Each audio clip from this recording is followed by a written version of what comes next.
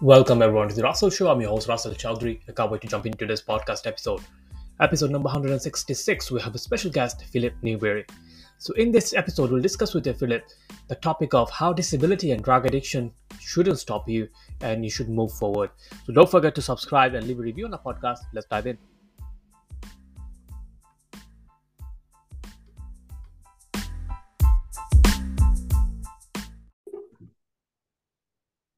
Hi Philip, thank you so much for joining me in this podcast episode. Really appreciate it, man. How are you today? I'm doing great. How are you? Yeah, doing absolutely great and super excited to have a conversation with you. And yeah, it'll be like interesting to talk about like your journey, how you overcame the obstacle you had to go through and being the man you are right now and inspiring people with your motivational speaking throughout the world. So yeah, I'd love to know your journey, like where it all beginning and how you got everything started. How did you choose like being motivational speaker? So, really, like you said, starting at the very beginning. My parents were actually missionaries in Brazil, Mm, and that's where I was born. And so we came back here to the States when I was about 2 years old, and I got really sick. I got so sick that I was diagnosed with spinal meningitis, and the doctors said that they'd never seen a child as sick as I was that yeah. recovered. And it was on Easter Sunday morning in 1986. I said I was 2 years old, and the doctors told my parents that I was going to die that day. Um, Obviously, through much prayer and God's plan, I didn't. They did have to amputate my arm, my right arm at the forearm, my left arm at the elbow, and both my legs just below the knees. Um, and so I really though growing up was just like any other kid. I didn't let it stop me. I didn't let it stand in my way. The fact that I was different, and I never really viewed myself as being handicapped, if you will. In fact, I was probably close to 10 years old before I actually kind of made the real connection. Like, oh, that's what makes me different. Mm, And so but I mean, playing sports. I played soccer growing up. In fact, because I wear prosthetic legs, funny story. Sometimes I would kick the ball so hard that my leg would fly off. So you can imagine a bunch of 10-year-olds running around the soccer field, and one of the guys kicks his leg off. Everybody just freezes up real quick. My yeah. team, we call that goal time. So Yeah. and then I learned how to play the drums. I put sweatbands on my arms and just play the drums. Um, but the most difficult challenge in my life though was not what you think it is. When people look at me, they see that I'm missing limbs, and so Mm. they think that that's the most difficult thing that I've had to overcome in my life, but it's actually not. Addiction to drugs and alcohol has been the most difficult thing. So on March 4th, 2004, my sister and two of my nephews were killed in a car accident. My sister was Sorry to hear that. 33. My sister was 33, and my nephews were 10 and 6 years old. It really hit me hard. It was I didn't know how to handle it, and so what made me Was feel really close to better? them. Yes, yes, Yeah. yes. I mean, my sister, and Yeah, then two of yeah. my nephews. That obviously it can, it can be devastating. And so Yeah. I, I discovered that alcohol made me feel better. At least that's what I thought. And so I started drinking heavily. I went for probably a span of a month to 6 weeks where I was sober for less than 4 hours a day. Mm. I mean, it was just constant. And then pretty soon, that wasn't the only thing, and so I started, pretty soon it wasn't enough. So I started using drugs as well, started mixing the drugs and the alcohol, very dangerous combinations there. I mean, really, all of my money and all of my time at that stage in my life was either going into a bottle or going up my nose. That's it. That's what everything, what my life was consumed with. And that Yeah. was my idea, having a good time. That was my idea of fun, was drinking and doing drugs. Um, How long you been addicted for? Excuse me. How long you been addicted to the alcohol and So drugs? really, Philip the Addict Yeah. was born in 2004. Yeah. I mean, the foundations had been kind of laid before that, but Yeah. really, Philip the Addict, that's when I truly just boom hit the gas. Mm. And there was no ramp up period. It was just cannonball right into the deep end. Um, and really, the best way to explain my life then was I was a runaway train, and man, I couldn't even see the tracks. Um, so eventually, I slowed down somewhat, to where I was only drinking, but it was all the time, man. I'm talking morning, noon, and night. It was all the time. I was finding every excuse that I could to drink, and then it got to the point where it was affecting my marriage. I was hiding, alcohol, stashing it all over the house. Yeah. I was, rotating my hiding spots, so that she wouldn't find it. Remembering what spots I used last week, so I could not use that again for another couple of weeks. I'm talking like really some extensive planning was going on in my head. Yeah. Looking back at it, I'm like, man, I wasted a lot of time and energy just to Finding support out. Yeah. just to support my habit, you know. And so finally, my wife just, she would find it and be like, "What is this?" And I'm like, well. So finally, she said, "Look, you know what? It's either that or me." And so I chose her. She said, "You got to go to counseling," and I'm like, "Man, that's not going to work," until it did. And really, it was God opening my eyes to make me realize that the thing that had helped me in my life to overcome the obstacles, the physical obstacles, and figuring out how to do things on my own was what kind of worked against me in addiction, because I thought I could beat it on my own. And he really opened my eyes and made me realize that I need him to beat it. That the devil is going to attack me, whatever, in any way that he can. And so that I need Jesus Christ to help to beat it. Yeah. Thankfully, I've been sober since 2016. Yeah. Yeah. So you've been like a 10 years or so, like it was around 10, 12, 12 years, like in addiction phase, right? Mm-hmm. Yes, sir. It was in the Yep. lowest moment of your life. So moving forward, like from 2016, you've been sober, like you never touched alcohol or like take any kind of drugs, right? Nope, nope. Now, really, I got sober. Quote, you can see the air quotes there, right? Yeah. uh, Sober since about 2013, 2014, around that time. Mm, And then there was a few relapses in there, yeah. where I mean, I would go 3, 4, 5 months. Yeah. Um, during that time frame, we moved from Austin, Texas to Dallas, Texas. And it really, I mean, I had a fresh mindset. I was like, hey, new place, new me. I'm Hmm. not going to be that person anymore. And then about 3 or 4 months later, all of a sudden, I'm using again. And so there were some relapses in there. And those were very difficult to get around. Yeah. Um, but 2016 is when I have not I've not touched anything since then.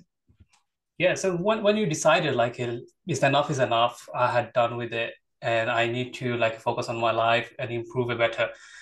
So when you actually came up with it, like this is the day I need to stop, how did it actually happen? Is it like a through your wife, you said, or like yourself, the inner peace? Um, So, I mean, honestly, my wife presented me with an ultimatum. She said, either you're going to get help, you're going to stop, and you're going to get help, or I'm Mm, leaving, and this marriage is done. yeah. And and at first I'm like, whatever, because to be honest with you, she'd threatened that some other times. I'm like, oh yeah, no, I'll cut back, I'll cut back. Finally, this time though, it was that you have to stop, and so I did. But she said also that I had to get help this time, which any of the other times I had weaseled my way out of getting help, and but getting help is what really was what kind of pushed it over the edge for me after I actually got the help. One of the things that I say that in recovery you learn is that until your desire to get better is greater than your desire to use, then you're never going to get better until that desire is greater. You Yeah. know, and so I mean, part of that I attribute also to my age. You get older, you get you mature some, but a lot of it really I have my wife and God to thank for it, because God told her, hey, you know what, that's it, this is done. Like, Yeah. you need to give him this ultimatum, because that's the only way it's going to work. And so that's what happened. So she gave me the Yeah. ultimatum, and I luckily I chose the right thing. And I say luckily, God knew what he was doing. He had his hand in all of that. Definitely is the best decision ever. So moving forward, like then your wife actually helped you out, that you said like, yeah, let's get to it. And so what was your mindset like during the time? Obviously, any kind of addiction is not easy. Like unless if someone addicted to something, they wouldn't know like how you can get so addicted to something and losing it. It's not easy process. During the process, how's your like a process like? How did you stay in that track? I know, like you mentioned, there was like a free relapse between 2013, 14 time until like 2016, you totally stopped it. So how's the process like? So if you'd like to share with the audiences. Yeah. So I mean, really, when it comes to addiction, it's you got to throw all logic out the window, because Yeah. nothing that is logical. I mean, addiction is not logical. I mean, it's using when you shouldn't. It's using whenever, when it's saying you've told yourself or you told others, I'm not going to do this, and then you do it. There's a complete irrationality to it. And so that's one of the first things that at least people that have that close with addicts, you have to throw you have to throw all rationale, all logic out the window, because it's purely acting illogically, Yeah. because it's a desire to, I mean, just a desire to use, desire to get high, you know. And so until you get, like I was saying earlier, until your desire to get better is greater than your desire to get high, then you're never going to get better, And you can't get better for somebody else. You can't get better for this and that. You have to. It has to be God working in your life, and it has to be for you. You know, um, that's one of the main things that my wife finally understood. And of course, hearing about it after the fact, number one, it pains me. It really does that I put her through that. I mean, she said that she would pray to God to just to fix me, just Mm. fix him. And that's what had to happen. Was that he had to intervene, and he had to fix me. Yeah. Yeah. So for understanding like where you're coming from, like your wife had like a great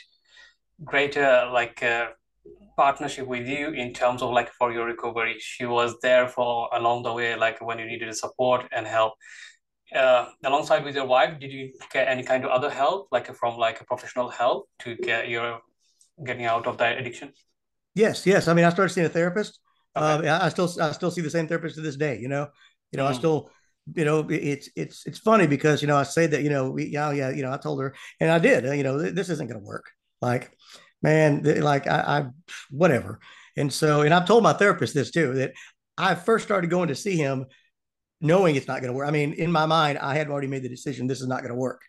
I'm just Yeah. doing this to appease her so that she'll get off my back. If I do this for a couple of months, it'll be done. And that's exactly the approach that I had with it. And then all of a sudden it did start working, Then all of a sudden God started opening my eyes to, hey, you know what? This is not the way that you should be acting. This is not the things that you should be doing. You shouldn't even be pretending to go to this therapist, just for her. You need to do this for you, because until you get better, I'm not going to be able to use you. And so coming to that realization, is really what kind of put me over the top. That's what really made me want to stay sober and not just be sober for a little while. It made me want to stay Yeah. sober and stay clean. Yeah, a lot of people like go through like addiction and they don't actually get professional help. They proper ashamed of themselves. They know what to do. Like they wouldn't ask for a help. So how important do you think like getting a help actually helps, to like be accountable for something, right? Well, it really it makes a big difference. It does, because it's someone, it's confidential help, but it's something that you can make yourself vulnerable. Mm. And this is somebody that's not going to judge you. It's somebody that's not going to go tell my wife that all these other times that I've told her I was doing this and not and then I was going to use, or how much of a desire I had to use the other day, and I didn't, or even in the times that you do relapse. It's somebody that you can actually, I mean, having a therapist and having somebody to talk to is somebody that's not going to judge you, but they're not there all the time either. It's Yeah. not somebody that can necessarily hold it against you later.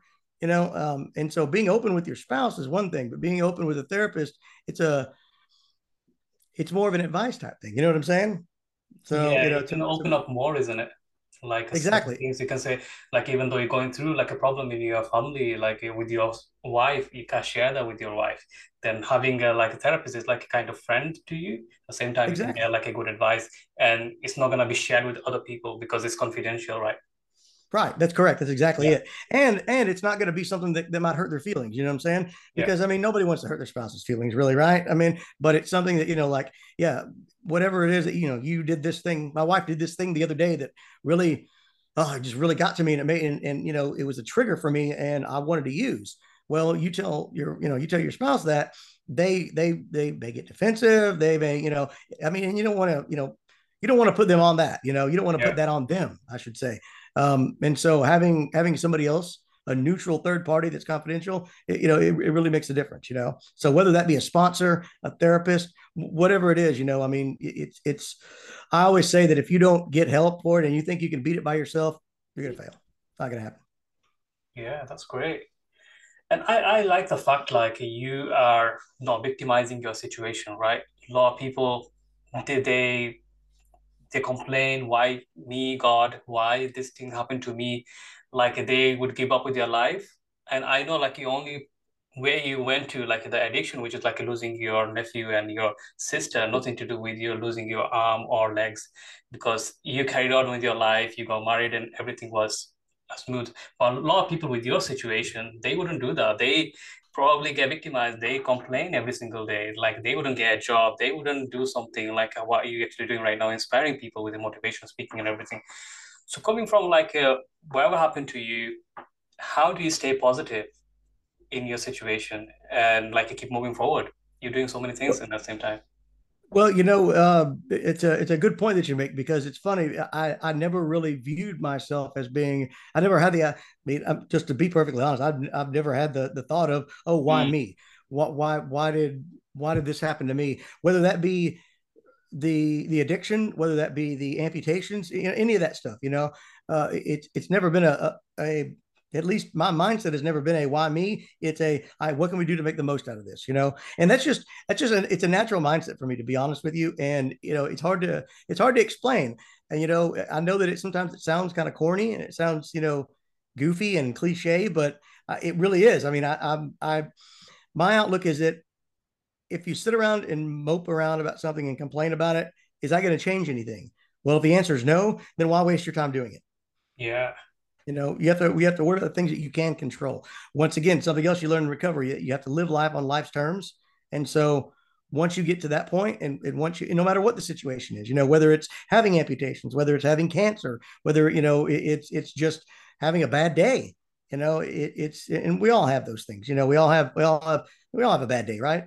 And so Definitely. it's being able to put that behind you and be able to move on and be able to move on in a positive manner and worry about the things that you can change and not worry about the things that you can't change.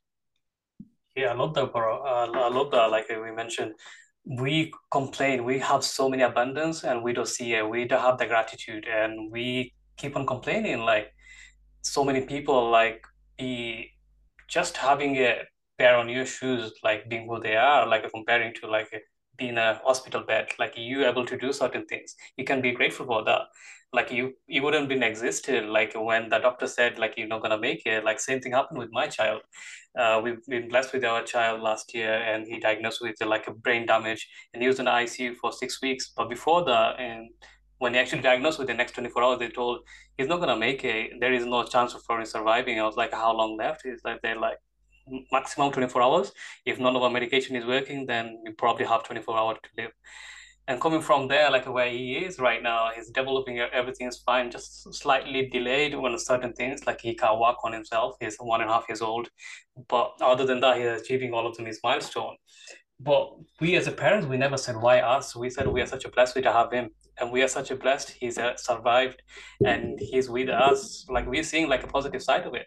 But a lot of people like with the family circle, friends, and they're like, why God chose us for like that hardship. I was like, this is the best thing could happen to us. It brings closer to us. That's why we keep with us all the time. We are giving his best life, and the bonding and relationship actually connected the same way. Like you are saying, like whatever happened with you, like you're looking for like a positive aspect of it rather than the negative side of it, and you are focusing on what you can control rather than you can't control, which I love that. And a lot of people don't actually realize that they probably have everything in the best. They have money, cars, beautiful spouse, everything on point with great health, but still they feel empty. What would you give them advice on that? Well, that's the thing is, that's it's funny that you bring that up because my father has always said, well, we would rather have Philip without hands and feet than no Philip. And Mm, so that's the thing is instead of being like, well, why did this happen to me? It's like, okay, you know what? He's still here and you still have the opportunity to yeah, love your child, and you still have the opportunity to impact people and have a positive impact on other people. So I mean, I've based my entire life around Philippians 4:13, which says I can do all things through Christ who gives me strength. And so that's what, it's funny that you mentioned about about people that, that have all this stuff, but they're still empty. And that's the thing is because money can't buy you happiness, no, and some people that you would think that seem on the outside like they have everything and everything's going great. they're some of the most, empty and depressed people that you'll ever meet as well, if you could see what's truly happening behind their closed doors. Mm, And so it's really that, we all try to fill that emptiness and that void, and God is the only thing that can fill that void. And when I realized that, it was a few years ago. I mean, I grew up in church and everything, right? And I knew all this stuff, but I was too concerned with me and what I wanted to do. And I got to the point where I started thinking, and probably part of being my age, as well, is like, all right, what's going to happen after we die and all this. And then it started occurring, and then I started thinking more and more about it. And I'm like, you know what? I'm not sure what's going to happen to me after I die. And I mean, I was getting into details and stuff, but I realized, you know what? I need to make this decision, because it's not something to be taken lightly, and it's not something that I want to have to worry about. And it's something that is, it's going to fill that void. And so I told him, when I prayed to invite Jesus Christ to be my Lord and Savior, I basically said, I don't want to be king anymore. I want you to be king. I want you to make the decisions, because obviously the decisions I've been making, nah, they're the wrong ones. And I yeah, need somebody else to do this, that's going to know what they're doing. And so, and that was a few years ago, is when I made Jesus Christ the Lord and the King of my life. And so since then, I've started my ministry, which is called 413 Productions. Obviously, the Philippians 413 part of it, but 413 Productions is my ministry. And basically, I do the motivational speaking, and I'll come talk to any group. To be honest with you, I mean, I've talked to senior citizen groups, I've talked to children, everything in between. And it's because of what he has done in my life, what he has brought me through, and the strength and determination that he gives me is how I can face each and every day. that's great, brother. Thank you so much for sharing that. So, Philip, we're coming to the end of this podcast. So, it's been a great conversation with you. So, those who's listening, if anyone interested to learn more about yourself or like wants to reach out, have a question, where's the best place to find you? You can go to linktree.com/413 productions, and that's all the links for you can connect with the podcast that my wife and I have, YouTube channel, all the social media and everything, and the website. And so you can find me there, linktree.com/413 productions. That's a great, brother. Thank you so much for that. And yeah, it was a great conversation with you. And thank you so much for your time as well. I wish you best of luck with your personal life and a career. And also, you have a wonderful day. Thank you. You too. Take care. All right, that's a wrap, guys. Thank you so much for listening to this podcast. I hope you enjoyed it. You learned Philip's story. And those who are interested in learning more about Philip, go check out him on his Linktree website. And yeah, until then, I'll talk to you in the next episode. Take care.